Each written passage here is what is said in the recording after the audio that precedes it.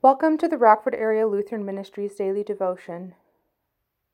This is Deacon Laura Gorton from Christ Lutheran in Belvedere, bringing you the daily devotion for Thursday in the 25th week after Pentecost. A reading from Acts.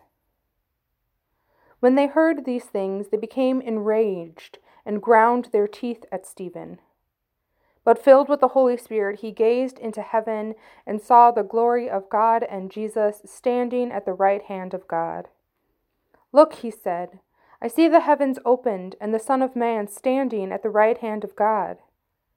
But they covered their ears, and with a loud shout, all rushed together against him. Then they dragged him out of the city and began to stone him. And the witnesses laid their coats at the feet of a young man named Saul.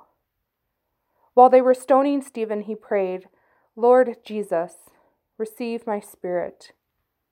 Then he knelt down and cried out in a loud voice, "Lord, do not hold this sin against them." When he had said this, he died, and Saul approved their killing him. Let us pray. We give you thanks, O Lord of glory, for the example of Stephen, the first deacon and martyr, who looked to heaven and prayed for his persecutors. Grant that we also may pray for our enemies and seek forgiveness for those who hurt us. We ask this in the name of your Son, Jesus. Amen.